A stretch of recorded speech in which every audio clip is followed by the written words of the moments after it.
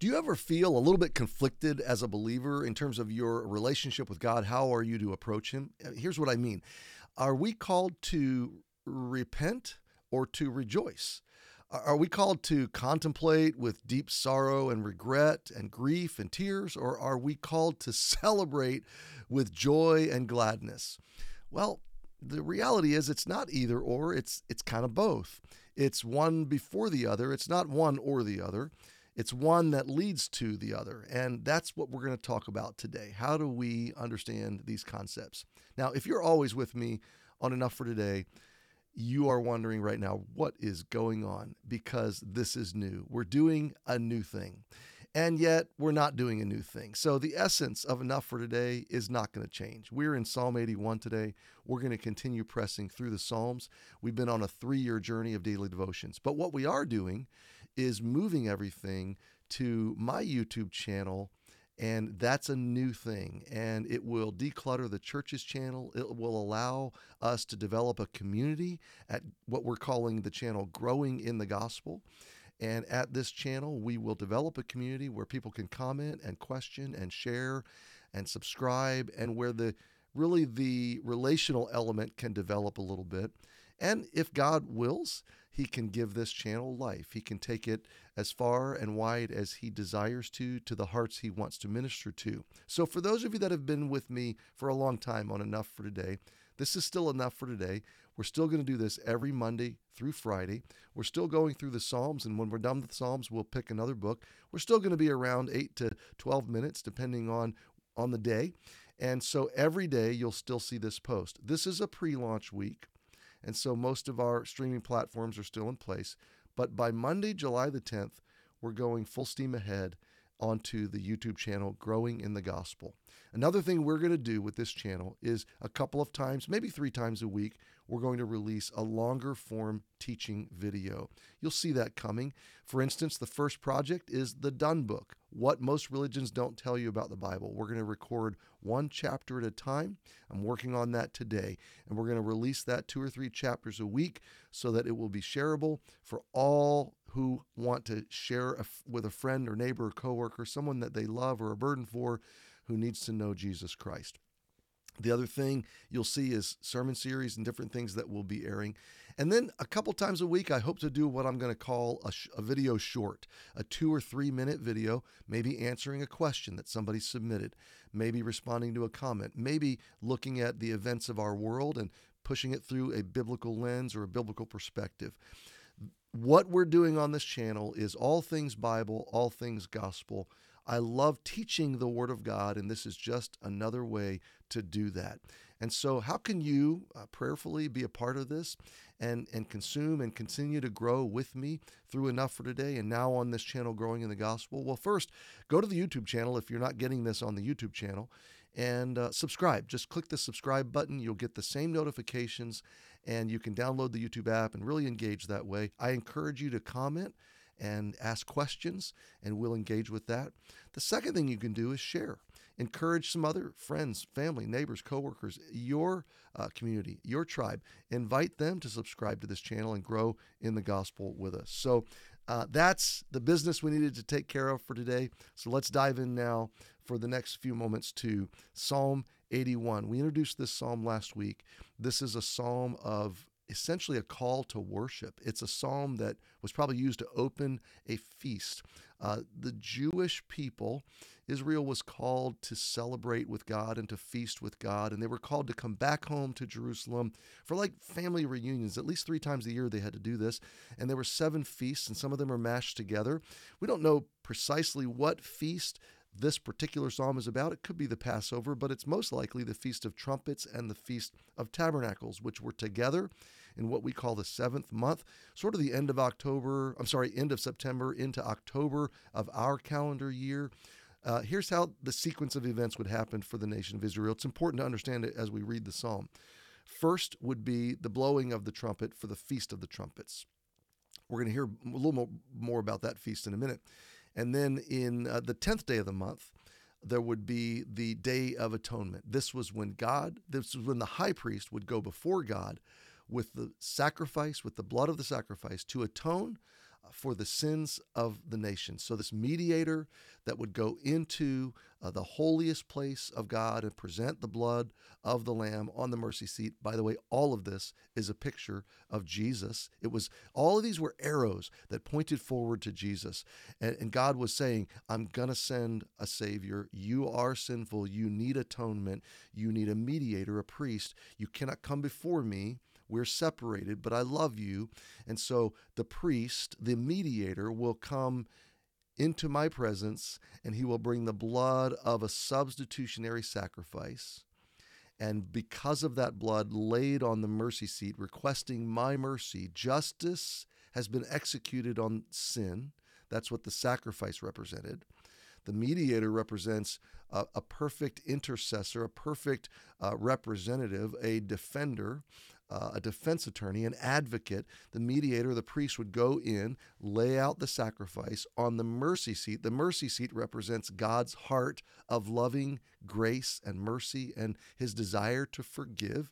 His holiness demands justice, but his heart wants to love and give mercy. He can only give mercy if he can do so justly. And so the sacrifice is the atonement, the payment, the debt. It bridges the gap. It closes the deficit between me and God. All of this is a picture. Old Testament Israel's ceremonial system was a picture of the gospel. So the Day of Atonement. The Day of Atonement would then lead into the Feast of Tabernacles. I like to call it the Festival of Tents because the people would come and they'd set up tents all around the nation of Israel, and they would camp in these tents as families. It was like a giant campground of celebration. They would light up the temple grounds. They would bring food and they would feast for days and days. It was awesome and a wonderful and a memorable and amazing time. So back to my first question, does God call us to repent or to rejoice? Does God call us to contemplate, or does he call us to celebrate? And I said the answer is both. So let's read the first 3 verses of this psalm together, and then I'll let you go for today. Sing aloud unto God our strength. Make a joyful noise unto the God of Jacob. We talked about that verse on Friday. Sing aloud unto God our strength, because God offers us the strength we need every day and offers us this amazing intercession and this intermediary sacrifice, because God allows us to be reconciled to him. And he writes our names. He engraves our names in the palm of his hands. All of these things give us reason not only to enjoy his strength and to live in his strength, but reason to sing out, to sing aloud. This is what we do every Sunday at Emmanuel. This is what I hope you do every Sunday at your church and every day in your life. This is where good Christian music and godly music and great worship is a part of our lives. It's a part of our worship and a part of our walk with the Lord. Sing aloud unto God our strength. Make a joyful noise unto the God of Jacob. He doesn't mind if you can't sing on key or on pitch. He just says, make a joyful noise. And yes, he means you. Look at verse 2. Take a psalm. It's almost like, hey, grab one, pick one of your favorites, and bring hither the timbrel. That's like a tambourine or a little drum. The pleasant harp and the psaltery, these are instruments they used. Verse 3, now here it is. Blow up the trumpet in the new moon. So this is the shofar. This is the ram's horn. This is what they would have used to get the attention of the people. It was an attention-getting mechanism. The trumpet in Scripture is a call to worship. It's a call to get your attention. Often it represents judgment. The trumpet of God can be coming judgment or warning of judgment. The trumpet is going to sound when Jesus comes back. So God uses this idea of trumpet essentially to get our attention. And in the Feast of Trumpets, that's kind of what it was. It was hey, everybody focus. Everybody put your attention back on God. The trumpet signified at this new moon, signified the end of the harvest season. So this is the end of a time when God has provided once again.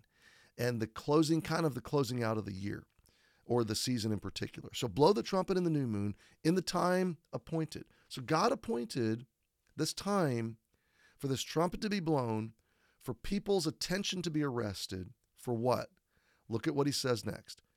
In the time appointed, on our solemn feast day. Now, think about this. Solemn feast. We don't typically think of feasts as solemn, and we're typically not thinking, when we think solemnity, we're not thinking of feasting. These are kind of dichotomous ideas. What is God saying? What is the heart of God? Well, the purpose of the Feast of Trumpets was to introduce 10 days of solemn reflection, essentially repentance. Where am I with God? And it was a reckoning. By the way, it was not a working my way to God. It was not a method of trying to get or gain favor with God by doing penance. That's not the point. But it was a moment of honest, solemn, personal reflection. It was the act of being honest before God. And if you are honest before God, you come to this place where you're like, I don't deserve him. I don't deserve his grace. I don't deserve his mercy. I can never live up to his expectations or his holiness. I have fallen far short of God. And the answer to that is yes, which causes us for the moment to reflect, I am away from him. I am undeserving. But here's the beautiful thing. Those 10 days of reflection, solemn consideration, culminated on the 10th day with the Day of Atonement.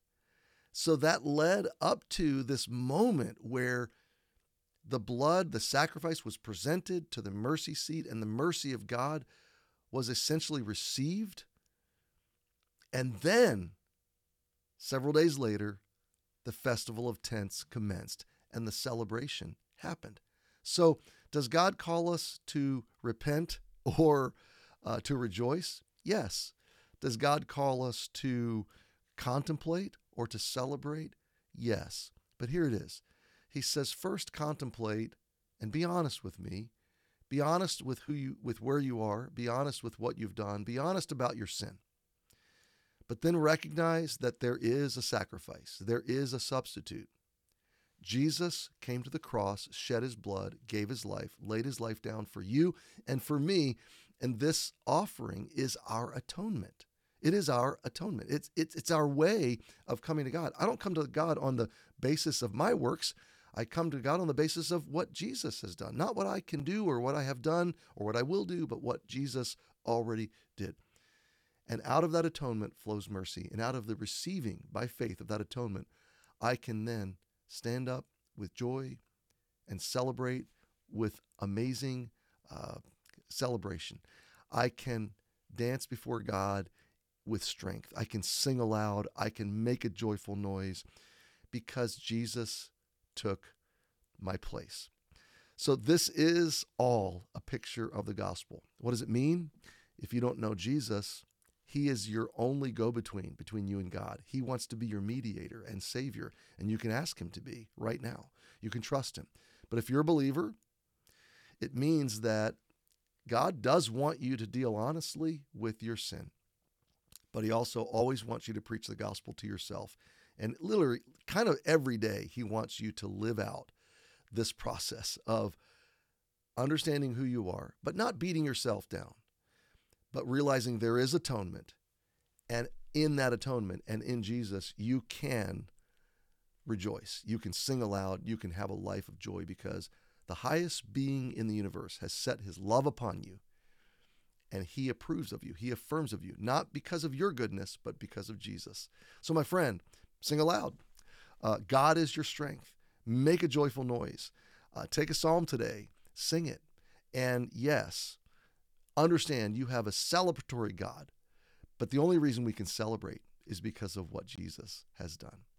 And that is enough for today. Thanks for joining me today. We'll see you tomorrow.